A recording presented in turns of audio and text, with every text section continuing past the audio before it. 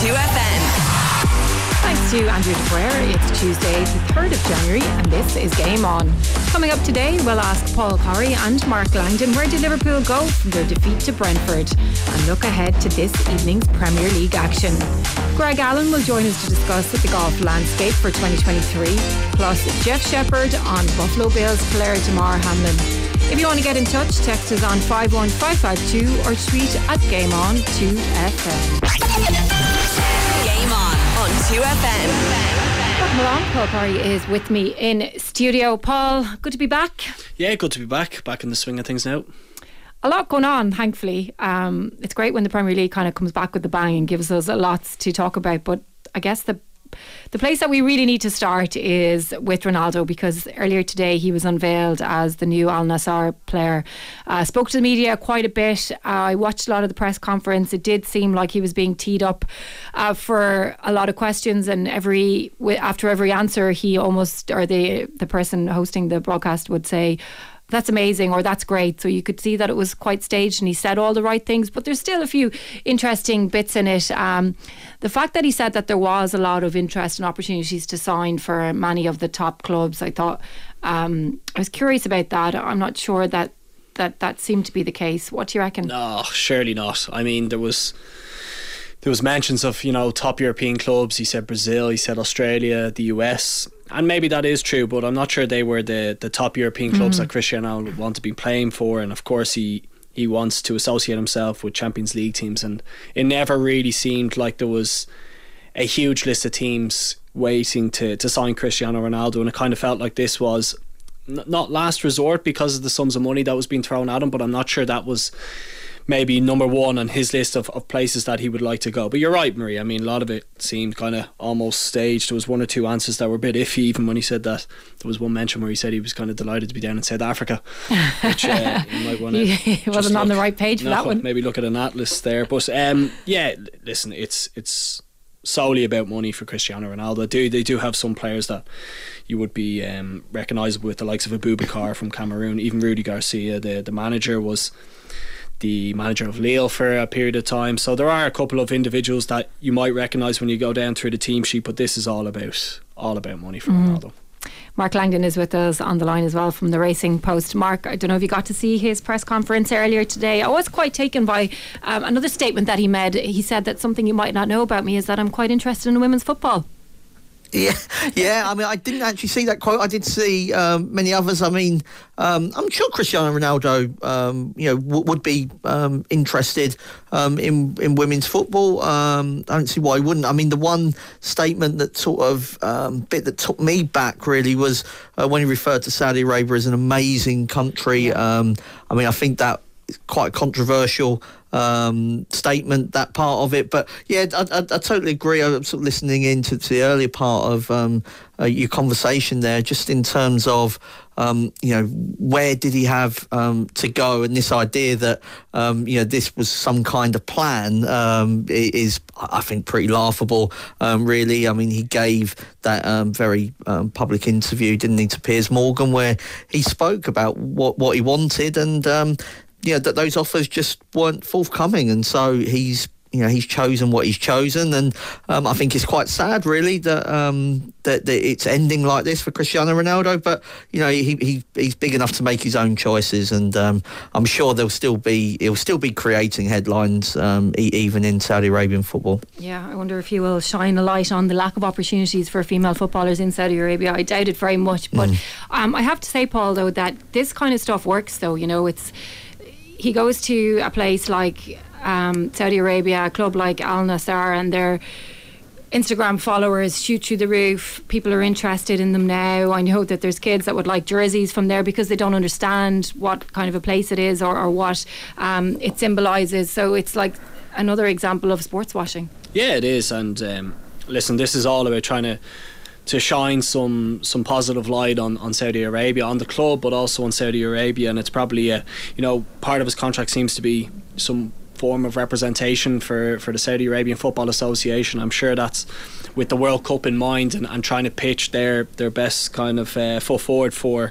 hosting a major tournament. But you're right, I mean, you look at the social media numbers. I saw something that was on Twitter earlier about maybe their Instagram followers have gone up by 9x since he signed, and of course they will leverage that in any way they can. And for any club that signs Cristiano Ronaldo, it always comes with that you know, the shirt sales and the publicity around the club will always be boosted. So yeah, listen, I'm sure they'll wheel him out where and when they can with the money that they're paying. They have every right to do so, but it obviously doesn't take away from, you know, the greater problems that exist within countries like that. But they will I'm sure try to use Cristiano Ronaldo to deflect some of that negative spotlight on them. Absolutely, they're getting a lot of headlines and media opportunities because of him.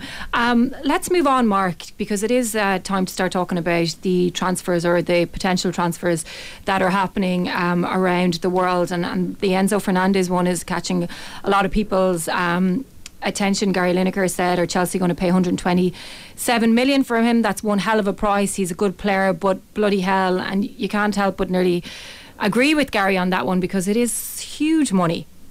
Yeah, it really would be. You know, then you often get this, don't you, after a summer where you say don't buy after a World Cup. You get an inflated price.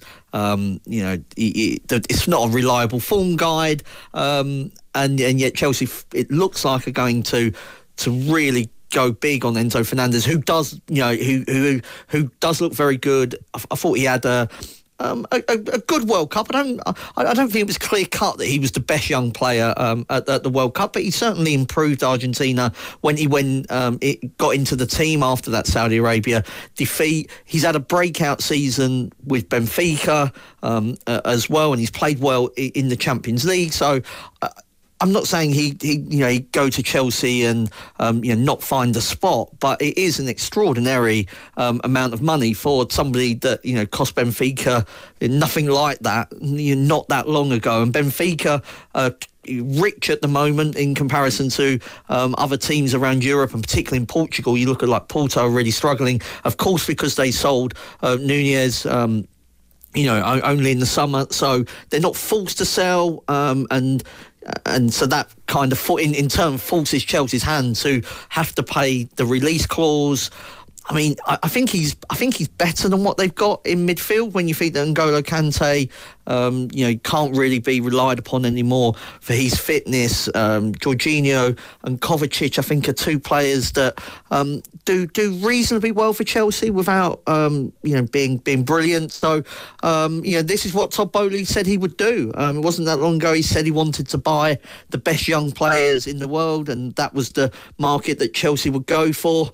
The best young players cost a lot of money, and so I think they'd be overpaying for him. But you could also say that he's somebody that if you look at it, could give you 6-7 years of service and probably repay that. I remember when Luka Modric went to Real Madrid, and people thought that was a lot of money, about 30 million, wasn't it? And he's been there a decade, and so you can sort of build a legacy there. You don't have to. Not everybody sort of departs after 18 months, but I still think that, from Chelsea's point of view, there are probably more sensible signings out there. It feels a bit like a statement signing for a team that's struggling at the moment.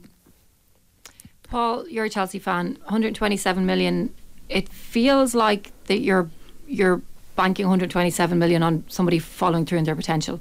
Yeah, absolutely. My main concern about the transfer is just whether or not it was somebody who was on the radar for a period of time, or they've just taken a look at him over the course of the World Cup and thought, yeah, that's somebody who would fit into our system. That would be my worry with how the transfer has kind of grown legs over the last week or so. But yeah, you're right, Marie. I mean, you look at Anthony at Manchester United, you could say that it's a similar kind of case whereby they paid an extortionate transfer fee for somebody of a similar type of age profile, and then they're able to recognise the transfer over the course of, let's say, 5-10 years, and then it becomes more of a digestible figure. But another worry I have is just, with regards to the likes of a Conor Gallagher, somebody who had such a strong season for Crystal Palace last year, somebody who's come through the Chelsea Academy and has shown promise and has done it in the Premier League over the course of a season.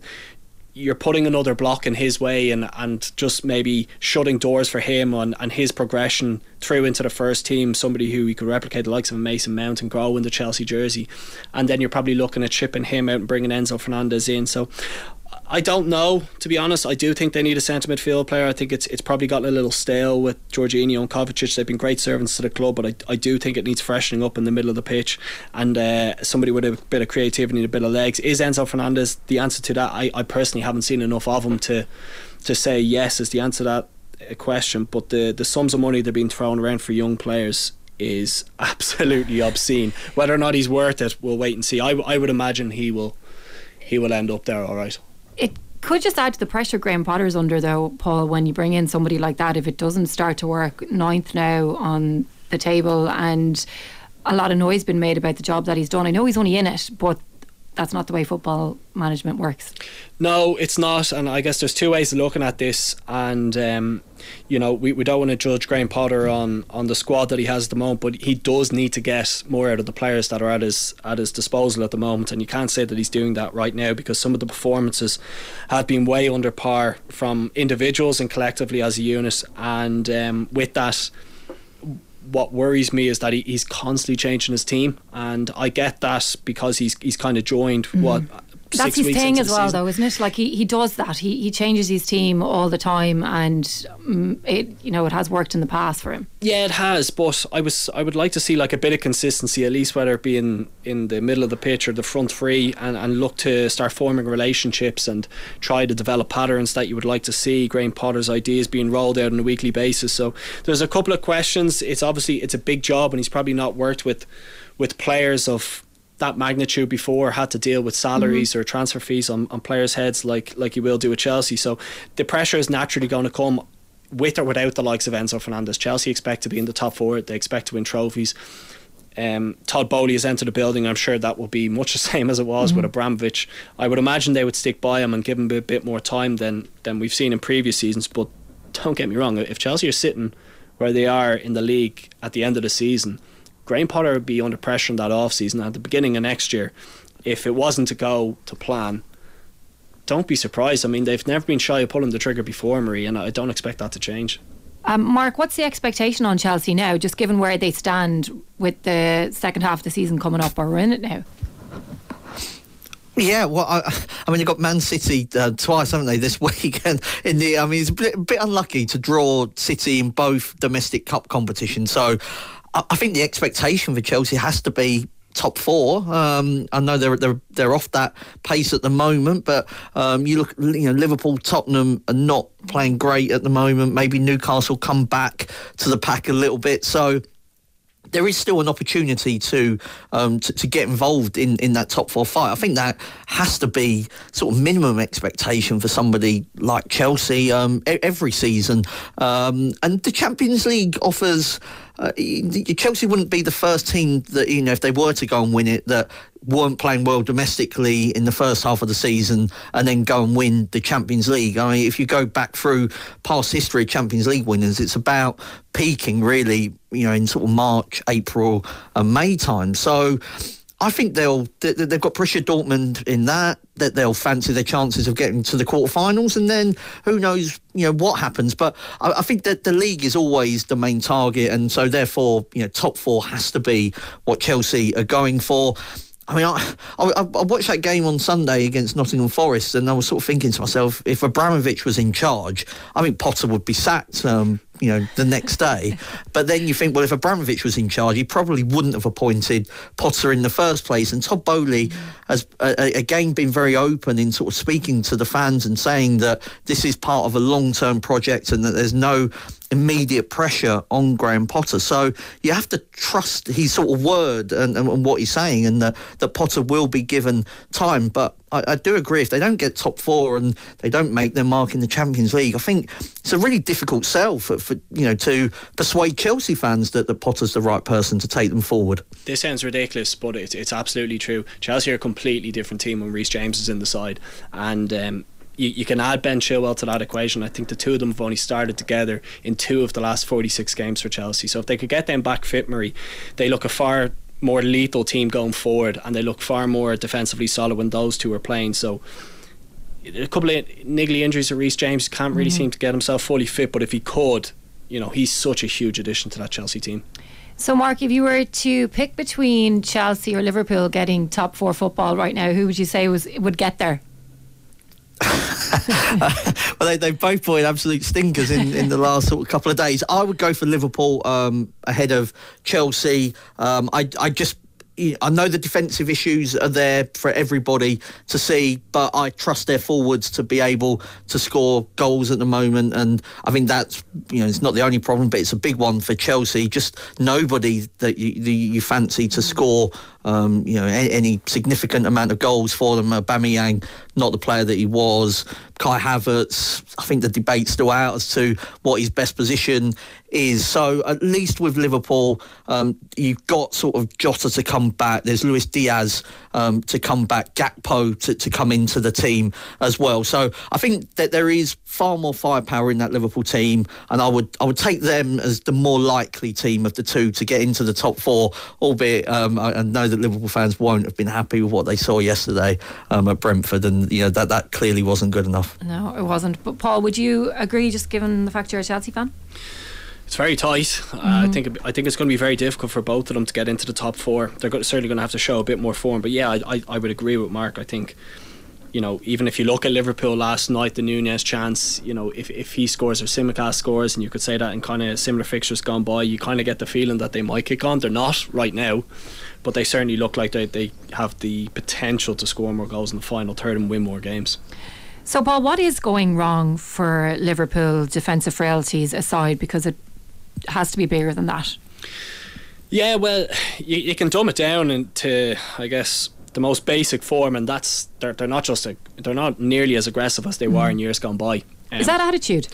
I think it's attitude, but I also think it's players. If you look at the players who partnered Fabinho last night, Harvey Elliott and Thiago, neither of them are really kind of ball playing, aggressive, get in your face type players. They want to be on the ball, they want to play that extra pass, and they want to come alive when you're in possession of the football, but probably don't want to do the hard yards or the nitty gritty stuff that, rewind 24 months, Jordan Henderson and Gigi Van Alden were doing very well in that Liverpool team. And when you take those type of players out of the side, they've started to become a little easier to play against. And if you look at the chances that have been created against them, the goals that have been scored against them, centre midfielders are getting time on the ball, they're able to get their head up. Liverpool play a high line. It's not a difficult pass for Premier League footballer to put the ball in behind and have somebody run on to or pick out a runner, and they look very easy to get at. And I think you've seen that over the last number of weeks. They got very lucky against Leicester, like with the two own goals. I thought the performances were way off, and they just look an easier team to play against, Marie, in the most basic form. There's obviously kind of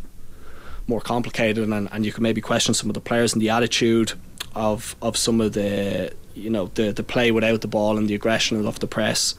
But I think in that midfield area they're really struggling. Mark, Klopp always says that you can identify a problem, but it's not an easy thing to fix. And that was what he said about the defence before. But when you're looking around the pitch, it feels like there's a lot of problems there. And if there's no quick fix, what are they going to do? Yeah, I think it is a collective issue, and I think that Klopp, whenever something goes wrong, he never goes for the individual. It's always the collective. If the forwards and the midfield press better, then that helps the defence. If they move the ball better through defence into midfield up to the forwards, they've got more chance of scoring goals. So I think that there is a collective issue there. I mean, he changed the formation, didn't he, before the World Cup, and they occasionally sort of played four in midfield, and he tried that. He's tried like a more sort of, I suppose, basic 4-2-3-1, rather than the 4-3-3 that I suppose has become his trademark. So I don't expect the defence to suddenly drop off kind of 10 yards, because I'm not sure that's what Klopp coaches. I think he will just expect the execution to be better from the players that he picks, but maybe we don't see Liverpool back to that kind of level until next season, when they're able to sort out those legs in midfield. The Jude Bellingham, you can just see how obvious somebody like that would improve the team. I mean, it's going to be a very competitive market for Bellingham, assuming he leaves in the summer, but I think it is a collective problem, and I still don't see him kind of just dropping off, because that's just against what he's coached, not only at Liverpool but also Borussia Dortmund, and maybe that is almost a weakness. It's one of his great strengths is that he's so single-minded in the best way to play, and then that can also be a weakness at times. And maybe just at the moment, Liverpool are in one of those kind of spells where the collective's not working, and they're much easier to kind of just knock the ball over the top. I think individually, Van Dijk, I mean, I didn't think he had as good a World Cup as what some people suggested. I felt that Nathan Ake was the best defender in that Dutch team, and I don't think he's playing at the level that he was when Liverpool were, sort of marching on to league titles and really at the best of their game. And so maybe there's a slight issue there with Van Dijk, but I do think it's more of a collective problem rather than individuals. Yeah, on the Jude Bellingham thing, Klopp did sound very cautious when he said that it's not monopoly money here, but it actually feels like it's monopoly money when you're talking about Fernandes and it being 127 million. Yeah, I mean it certainly is. I'm not sure Jude Bellingham is what Liverpool need, Marie. I think somebody who's going to be more of a hard runner in the middle of the park, somebody who's going to get about, somebody probably more in the mould of a Declan Rice, I think would suit Liverpool better. He would give the likes of a Virgil van Dijk, I think, more protection. I think, to be fair to Van Dijk and Konate, when you're playing in the middle of the pitch, Declan Rice, do you think? Yeah, I do. I think somebody who's more in the mould of a Gini Wijnaldum or a younger Jordan Henderson would be more beneficial to Liverpool, because if you think of Liverpool at their best, they were so hard to play against. They'd suffocate you when you had the ball. You didn't even have half a second to get your head up and pick out a pass. That's completely the opposite now. I'm not sure they will have the same problems at the top end of the pitch when you get the likes of Diaz and Jota back that they do in the middle of the pitch. And I think creativity is not something that they are going to be lacking, but I also think they get enough of from kind of the full-back areas that you can maybe do without a Jude Bellingham type player. I think somebody who is a bit dirtier, a bit less sexy on the eye is what Liverpool need, and I think somebody like Declan Rice would fit the mould really well for them. They probably have more monopoly money to spend on him, all right. He's still monopoly money. What's he? I don't know, but English international, you're probably talking the guts of 100 million again. Jude Bellingham any day over Declan Rice. Mark, I love this part of the season because it feels like it's still all to play for as well, and when you're looking at the table and see Arsenal at the top of it on 43 points, Man City 36, Arsenal playing Newcastle tonight, Newcastle third, it's kind of hard to believe that that's the state of play at the moment. Even seeing Man United in fourth place is a strange thing when you think of where they were at the start of the season. But Arsenal do play Newcastle, and the question still remains, are they the real deal or not, and when are we going to find out? Well, yeah, I mean, they've had a number of tests. We're halfway through the season now. I initially was not a believer, and you're wanting them to pass tests, and then they play Liverpool and they beat Liverpool, and that was supposed to be the test. They easily beat Tottenham, and Brighton away could be a tricky game. You've seen what was it, 2 days later, Liverpool go to Brentford and not able to win. And we've seen Man City drop points in a number of matches, and they pass another test, and then people say, oh yeah, but McAllister wasn't playing and Caicedo wasn't playing. But every team has injuries, every team has suspensions and problems, and I felt that Gabriel Jesus' injury would be another reason why Arsenal couldn't sustain it, and yet they're still scoring lots of goals. Nketiah as well has been adding to the goal tally, but I think it's the wide areas. Saka, Martinelli, absolutely devastating, and the team is just on an absolute high at the moment, and as long as they don't get a significant injury crisis, I mean, I'm starting to think now that maybe they should be favourites to win the league. It feels like quite a big gap that they've got on Manchester City. This is a big game tonight, no doubt about it, against Newcastle, who are a hard team to play against, and they don't give many goals away usually, and they take time off the clock as well. You've got to be quite patient against them. We've seen that in a number of big away games. They can, I suppose, be professional / time waste and just make it awkward for you. So, and they offer a threat on the counter-attack themselves. So this is another test for Arsenal, but they're passing all of them so far. They're playing some great football along the way. It's quite hard as a Tottenham fan myself to praise them too much, but if you just look at it objectively, they really are a joy to watch, and that they're doing it with a lot of young players that are enthusiastic and getting better as the season's going on. And so I think the size of their squad is potentially an issue. But as long as they don't get too many injuries, I mean, they've been able so far to get over the Gabriel Jesus one and just keep going. I think Odegaard's having a fantastic season. Saliba at the back as well. So they're just playing great, and they will expect to beat Newcastle tonight. And if they do, that is a big old lead for Man City to try to claw back against them, I think. And it is the window as well. So if they need someone, Paul, they do have an opportunity now to go and get it. Where do you think they need to be strengthened? Well, they've been linked with Mudryk, haven't they? Who plays in the wide areas. Would have seen a bit of him when he played against Ireland. Is he Shakhtar? He is, yeah, the winger, good player, and maybe he's thinking if something similar was to happen to the likes of Martinelli or Saka, like it did to Gabriel Jesus, maybe they're a little short in those areas. They do have the option of the likes of playing Zinchenko further forward and Vieira, who they brought in during the summer, but maybe they don't have the legs or the pace and energy that he might want should one of them get injured. So maybe that's an area they could probably do with another centre half. I just worry that maybe if Gabriel or Saliba got injured, do they have the strength and depth to kind of maintain the defensive solidity that they have shown? So there may be two positions that they could look to strengthen, but I think what Arteta's done really well is he's getting more out of the players that were already there, similar to Eddie Howe in what he's done at Newcastle. I think the likes of Xhaka, the likes of Gabriel, the likes of Ben White, he's brought them up another level, and they seem to have ramped up their game, and collectively then as a whole they all seem to be singing from the same hymn sheet, and it's going really well for them at the moment. I still think Man City have one of those freakish runs in them where they go 10-15 games on the bounce without losing the game, and maybe claw that gap back a bit on Arsenal. But with the form they've shown at the moment, if they win tonight, I think they go 10 clear of Man City, who play Chelsea and then play Manchester United. That's a substantial gap to have. So it's gone well for us. So this will be a stiff test tonight. I think Newcastle are really well set up, particularly when they haven't got the ball, and they tend to win it high up the park and can break on teams, and have been very successful doing that against the top teams. So it'll be an interesting one to see how Arsenal get on tonight. But their home form's been magnificent, and just touching on Martin Odegaard, his creativity, his use of the ball has been absolutely superb, and the front three are absolutely on fire at the moment. So I'd expect a home win there, Marie. What about United and Bournemouth, Mark? It feels like it's the perfect game for Man United to keep moving in that direction away from Cristiano Ronaldo. Yeah, absolutely. They're on a bit of a roll at the moment, Manchester United. I'm not sure even Erik ten Hag would have thought they'd be in this position after the start that they had, but they look a lot more confident. They didn't panic when the goal didn't come against Wolves. Just kept playing.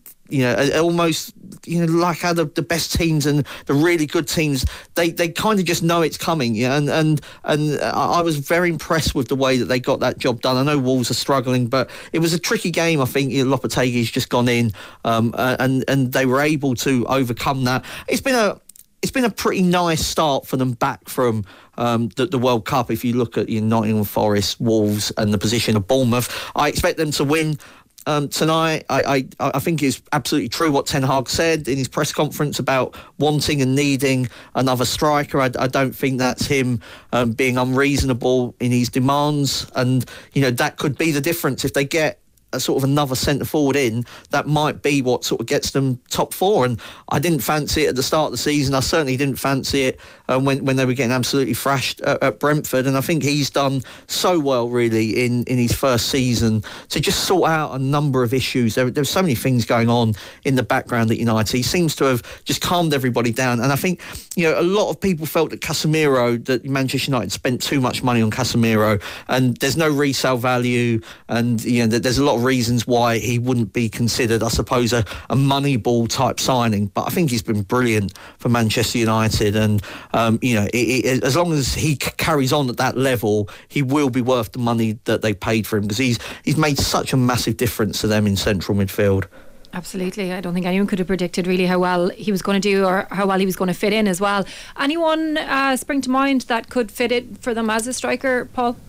Well, they've been linked with João Felix from Atletico Madrid. Now, he's probably not your out-and-out 9 who's maybe going to lead the line and run in behind, but he might be somebody who would bring out the best and the likes of a Fernandes or an Anthony or Marcus Rashford, so maybe a nice player to bring into the mix.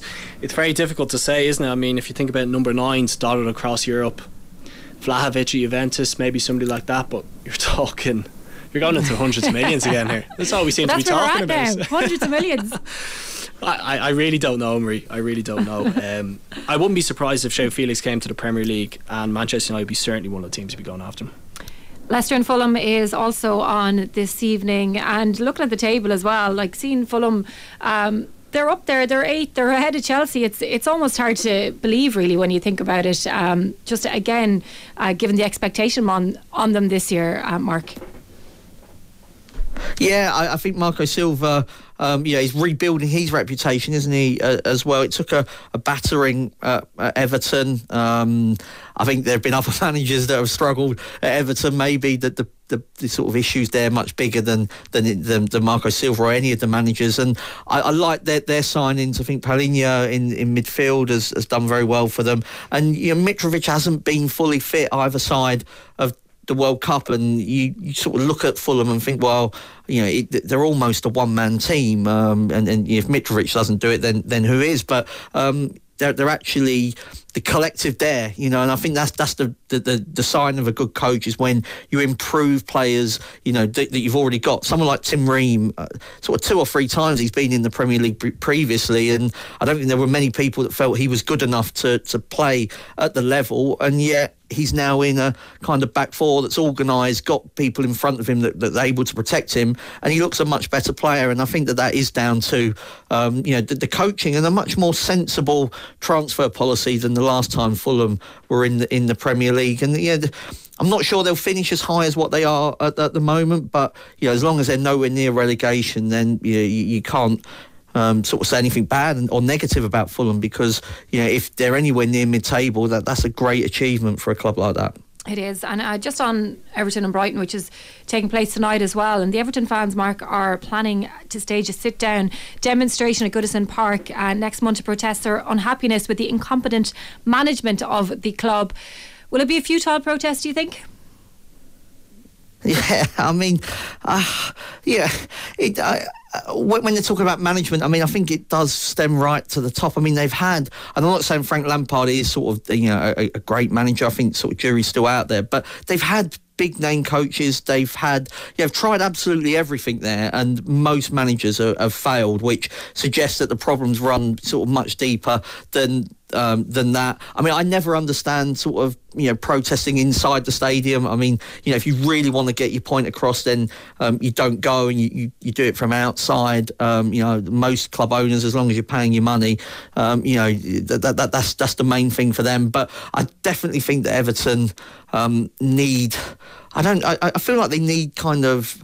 They've had sporting directors and they've not worked out. But I just, whenever they sign players, I just always feel like it's short term, or doesn't appear to be a great plan behind what they're doing. Even down to the fact when they allowed Sims to go out on loan at Sunderland at the start of the season, they didn't have any fit strikers, and you're just wondering like why did they do that? That didn't seem to make any sense. And I think you could, over the last decade, probably sort of throw about sort of 20 things that have made no sense at Everton. So I totally get the frustration of the supporters.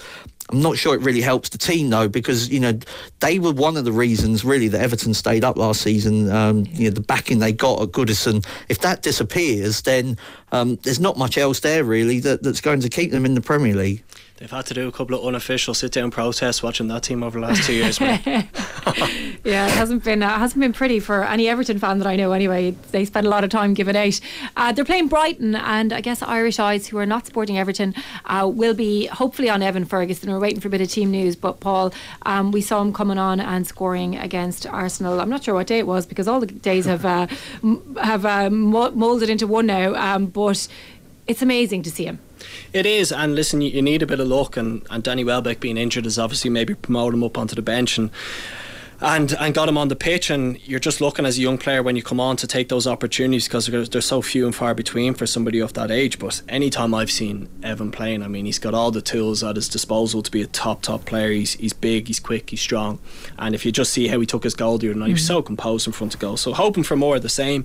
Listen, we don't expect him to be starting games for Brighton in the next 6 months, but if he was even to come on and get a couple of minutes here and there and progress, potentially with a loan move further down the line, as long as he kind of continues on that upward trajectory, I've absolutely no doubts this fella's going to be a top player. Yeah, I saw that tweet about with the picture of him playing Kennedy Cup, and it was only 4 years ago. He's just turned 18. It's like crazy. It's really hard to believe. He's built like a man, and that will really help him being a front man. Wouldn't be surprised to see him get a couple more minutes for Ireland, because we certainly haven't got players playing at the top end of the Premier League. Yeah, Mark, is there much buzz about him over your way? Well, I wouldn't say that there's a huge amount at the moment. I think that the Brighton are one of them weird sort of teams really that they just don't get much press. Well, I suppose the fact where they are located. Mark, if you open any paper here at the moment, there's like double page spreads everywhere, pictures of him. He's on the front of the RTÉ website here in front of me as well. Like, it's pretty much all we're talking about right now. I think the important thing for anybody at Brighton, I think, particularly in those forward positions, is they've got the right coach, because De Zerbi, that was his calling card in Italy. He improved so many of those Sassuolo forwards, making them Italian internationals, bringing absolute fortunes into the club, play a very attractive style of football that I think, as a forward player, that's what you want. So, I mean, I think he's at the right club because they give young players a chance. He's got the right manager because he believes in that policy as well. So I think over the next sort of year or so, it's all there really, not only for him but for any of the young players at Brighton to make their mark. And like I said, I really like De Zerbi, the coach. I thought it was a smart appointment. He's really fun, and whoever plays for Brighton in those four positions should be looking at getting more goals, I would say, over the next year or so, because he will throw players forward and play that kind of style of football that most football fans like to see. Great, that sounds like we've got something to look forward to over the next couple of years. Mark Langdon, thank you so much for joining us. Paul Corey, stay with us. We're going to take a very quick break. We'll be back shortly.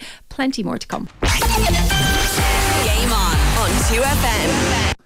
The game starts with a Cincinnati touchdown. Buffalo gets a field goal, and then as Cincinnati is driving with the football for the second time, Damar Hamlin, a second-year safety out of Pittsburgh, tackles T. Higgins, and he collapsed back to the turf, and the reaction of the players on the field was all you needed to see.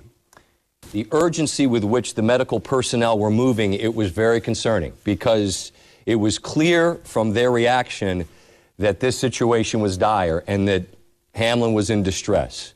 And as you see, those are hard to look at, man. Stefon Diggs in tears as he sees his teammate on the field being tended to, and as reports have been given throughout this hour and change since this injury, CPR administered on the field, as Joe Buck just recently has shared with us. Hamlin is in critical condition. You see the prayers, and we join them. Now, that was Scott Van Pelt of ESPN speaking about Buffalo Bills safety Damar Hamlin, who is in a critical condition after he collapsed during last night's game against the Cincinnati Bengals. I'm joined now by Jeff Shepherd, our US sports correspondent. Shep, just listening there to Scott Van Pelt and seeing those pictures of Damar, it was such a distressing time for everybody involved and for Damar himself, who is in a critical condition. Any update on how he is? Yeah, so Marie, he is still in critical condition at the University of Cincinnati Medical Center, which is a hospital that is located about 2 miles away from where the Bengals and the Bills were playing last night. So he is still there. The Buffalo Bills, his teammates, the remainder of his team has gone back to Buffalo. They went back there late last night, and he's still listed in critical condition. There is no update on his status at this time. We do know he went into cardiac arrest, which was what the Bills, said early this morning. He made the tackle, And, he kind of got hit in the chest when he made the tackle. And so not getting into any type of speculation or anything, but, it seems like that's where the injury or the incident, occurred. And as Scott Van Pelt mentioned, he stood up after the tackle and was on his feet for maybe 2 or 3 seconds and then just collapsed backwards.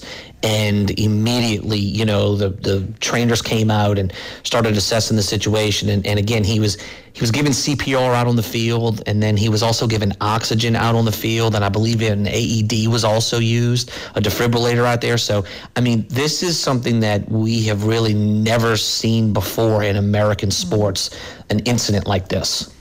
It's been likened to Christian Eriksen in the World Cup, and the scenes were quite similar. Just you could tell from looking at the medical personnel that they knew that it was so serious.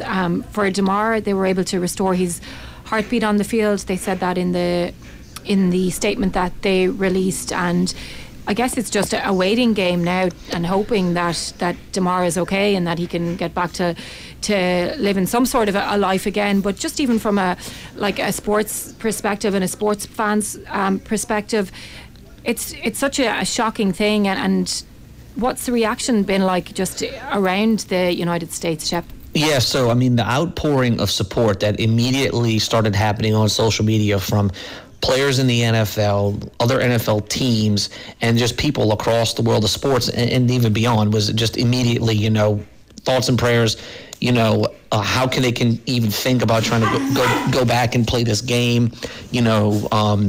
before they decided to suspend it last night. It's really been, quite honestly, just nice to see, especially on social media. We all talk about, the problems that we have on there. One interesting thing, Marie, to point out is, Damar Hamlin, he's from Pittsburgh. He went to college in Pittsburgh. And he has a charity that, has it's like a GoFundMe that raises money to collect, money to get kids presents at Christmas. And, since last night, almost $4 million has been donated to his charity. just because, people all across America, and I would assume all over the world, just want to just say, we're with you, best wishes, $5, $10, $25, and it just has added up. And so $4 million was donated since the incident occurred last night. Yeah, it's strange when something like that can unite so many people, but I guess that's the beauty of sport at times. So tell us a little bit about him then, because if you're not an NFL fan, you probably won't know who Damar Hamlin is. Yeah, so he's in his second year playing with the Bills. He was drafted in 2021. He's a defensive back. From all indications, he had stepped into the starting role earlier this season when another Bills player was injured, and has played very well. And from all indications, I mentioned he was from Pittsburgh. He went to college in Pittsburgh. Mike Tomlin, the Steelers head coach, I just saw he was asked about it at his weekly press conference today. And he said, look, I've known this kid since he was 12 years old, at different football camps and, just seeing him in the city. And he's like, he's a great guy. From all indications, it shows that this guy is a high class, great character. And is not out in the streets causing trouble or anything like that. He's just someone that people can really look up to, and the reactions that have been pouring in across the world of sports and from everywhere else. Again, it's just great to see. I will say this, Marie. Just recently, within the last maybe 20 or 30 minutes, the NFL has announced that they're not gonna resume the game this week, and so. I don't know how the Bills could even try to get into the mind frame of attempting to play a football game this week. And so the NFL's not made any decision regarding the resumption of the game. I think at this time, I don't even know if this impacts any of the other games the rest of this weekend. There's supposed to be some on Saturday and, back to action on Sunday. It's obviously going to be at the forefront of everybody's mind, whether you're watching it in the stands, you're playing in the game, or you're watching it from your home. Until we get more of an update, this is all anybody's going to be thinking about in the world of sports this week. Absolutely. Jeff Shepard, thank you so much for that, and we'll be keeping an eye on how it all plays out, and we wish him, Damar Hamlin, all the best in his recovery. Shep, we will talk to you soon. We're going to take a very quick break, but stay with us. Greg Allen is standing by to look ahead to golf in 2023.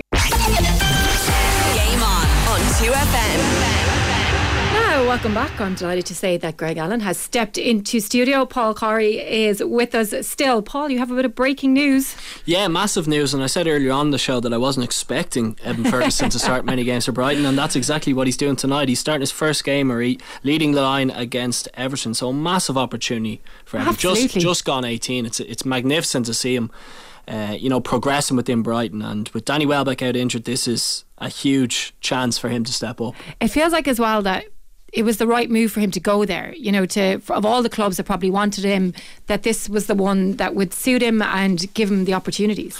Yeah, for me, they're probably the best run club in the Premier League, if you ask me, given the resources that they have. Everything they do off the pitch seems to be spot on. Just look at McAllister, who would have been an absolute nobody to many people in football 2 years ago, and he's gone on and he's won a World Cup with Argentina. They do get a lot right, and that is with their recruitment, with the progression of the younger players, and just their overall kind of management of the club. So a great environment for Evan Ferguson to be in. It just shows you though, De Zerbi's not long in the door there. He's got obviously a very good look at him during the World Cup, and he's obviously ticking a lot of the boxes, because to throw him in a big night like tonight is a huge vote of confidence. Yeah, we'll all be rushing home to watch him, but we still have Greg Allen with us before we get to that.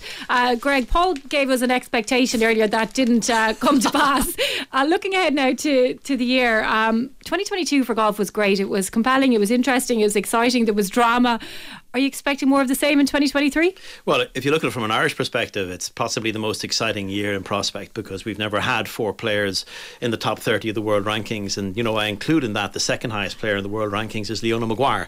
And her progress has been just nothing short of stellar, because when she turned pro in 2018, she actually didn't get her card the first year. And so it's really since 2019 and through the COVID years that she has progressed from basically round 200 in the world to number 11 in the world, top 10 in the LPGA's Order of Merit last year, CME Globe, race to the CME Globe, and in the finale of that, in the Tour Championship, she finished second, and she's also put in some really good major performances, none better than her 4th place in the Women's British Open. So it's so often lost that this resurgence in Irish golf, does not include Leona Maguire. It very, very much does, and by the end of the year, Leona Maguire may well be the top ranked Irish player in world rankings for all we know. We just don't know where her talent is going to quite take her, because she is such a methodical, well prepared, she's got a little plan, I think, and that little plan probably is to get into the top 5 in the world and win a major in 2023. So I'm starting with Leona Maguire because I don't think she gets nearly enough attention for what she has done. It has been stellar. And when you think that all of the Irish men have had the role model of Padraig Harrington winning majors to follow, and effectively we've got Seamus Power world number 29, Shane Lowry world number 20, and Rory McIlroy world number 1. She has had nobody to follow. She has blazed the trail all by herself. So I'm very excited for obviously Leona. What can you say about both Shane Lowry and Rory McIlroy? They're both in probably the best vein of form in their career. I was on this programme about a month ago saying that the analysis of Rory McIlroy's game, the data golf analysis, which is the minute analysis of the statistics that really kind of matter for a player, putting, approach play, driving, accuracy, and all of those things. It has never been at a higher quotient than it is right now in his entire career. His peaks in 2012 and 2014, when he won his first major championships in 2011, his second major championship in 2012, and 2 major championships in 2014. None of those peaks are as high as they are right now in terms of the full roundness of the skills of his game. Shane Lowry, he himself admitted in an interview I did on Radio 1 on Saturday Sport that last week that, 2022 was his second best year of his career. We all know what the best year of his career was, 2019, and winning the Open. And what can we say about Seamus Power? That talent is just moving at such a rate from outside the world's top 400 2 years ago to number 29 in the world. Such an exciting period. And that's just the Irish players, and you look at and what Liv has done to the game, and what will unfold over the next while with regard to Liv. I think it's been a very quiet last month or so for Liv. They've had their main chief operating officer and president, Atil Khosla. He's resigned. He's stepped away. Before that, earlier in the year, Sean Bratches, their chief commercial officer, stepped away. So what is happening with the momentum that Liv gained from June to October, all driven by the personality that is Greg Norman? What's going to happen to that? There was rumours that they get Patrick Cantlay. They're going to sign Xander Schauffele. and that hasn't happened, and it's all gone a little bit quiet. And there's this big court case in February where the European Tour Group will be taking on LIV as to whether or not the players who are playing for LIV can play in European Tour events or DP World Tour events. That will be a very big one in determining the momentum of LIV going forward, and whether or not we will see Greg Norman in the role of CEO by the end of the year. That's sort of a lot to look forward to if you think about it, both on and off the course. Yeah, you're going to be busy by the sounds of it, Greg, because if you're covering all the men's majors, you're going to have to be heading over to the women's majors as well. And the Solheim Cup and the Ryder Cup are on the same, back-to-back weeks in September, and the Irish Open on back-to-back weeks, the Irish Women's Open and the Irish Men's Open on back-to-back weeks in September. So September is the month for non-major golf. It'll be a very major month of golf all the same. So we should appreciate this Greg Allen time, because you'll be gone after this. Greg, this can't last forever, but when you think about it, it's been lasting since 2007, with his 10 major championship victories since 2007, and there were none for the previous 60 years. So if you had one wish for Irish players in 2023, what would be your dream? Like, what would be for you the one thing you'd like to see happen? Just one major for each of them, that'll do fine. No, I want to see one of them win a major, because I think 2022 had everything bar a major championship win, because I think people forget that Shane Lowry had a real run at winning the Masters, and he finished third in the end, but when he came to the fourth hole on Sunday, he was right in the thick of it, and he took a triple bogey on the par 3, tough par 3 that it is, but he was right in the thick of winning it, and he fought back to finish third. Rory with that hole out from a bunker on 18 and a final round 64 finished second. So my big wish would be that an Irishman wears a green jacket, a green, white and orange flag will have a green jacket, might be draped around a green jacket. That'd be my dream, because it's the one major golf championship that has not been won by an Irish male golfer. And my other dream would be that Leona Maguire breaks through and wins the Open, the AIG Women's British Open at Walton Heath, which I think will suit her down to the ground. It's a golf course, a heathland golf course, which I think she'll love. It'll be something similar to, I suppose, what we experienced in Britain and Ireland as a favourite sort of golf course to play on. So there would be my wishes, that Leona wins the IG Women's British Open and an Irishman wins the Masters. Well, Greg Allen, I hope that they come true. Some expectations there as well, like Paul Corey's one with Evan Ferguson, who is starting for Brighton against Everton. That's all we have time for. Greg, thank you so much for coming in. Paul Corey, you too. We'll be back tomorrow analysing all of tonight's Premier League action. RTE 2FM.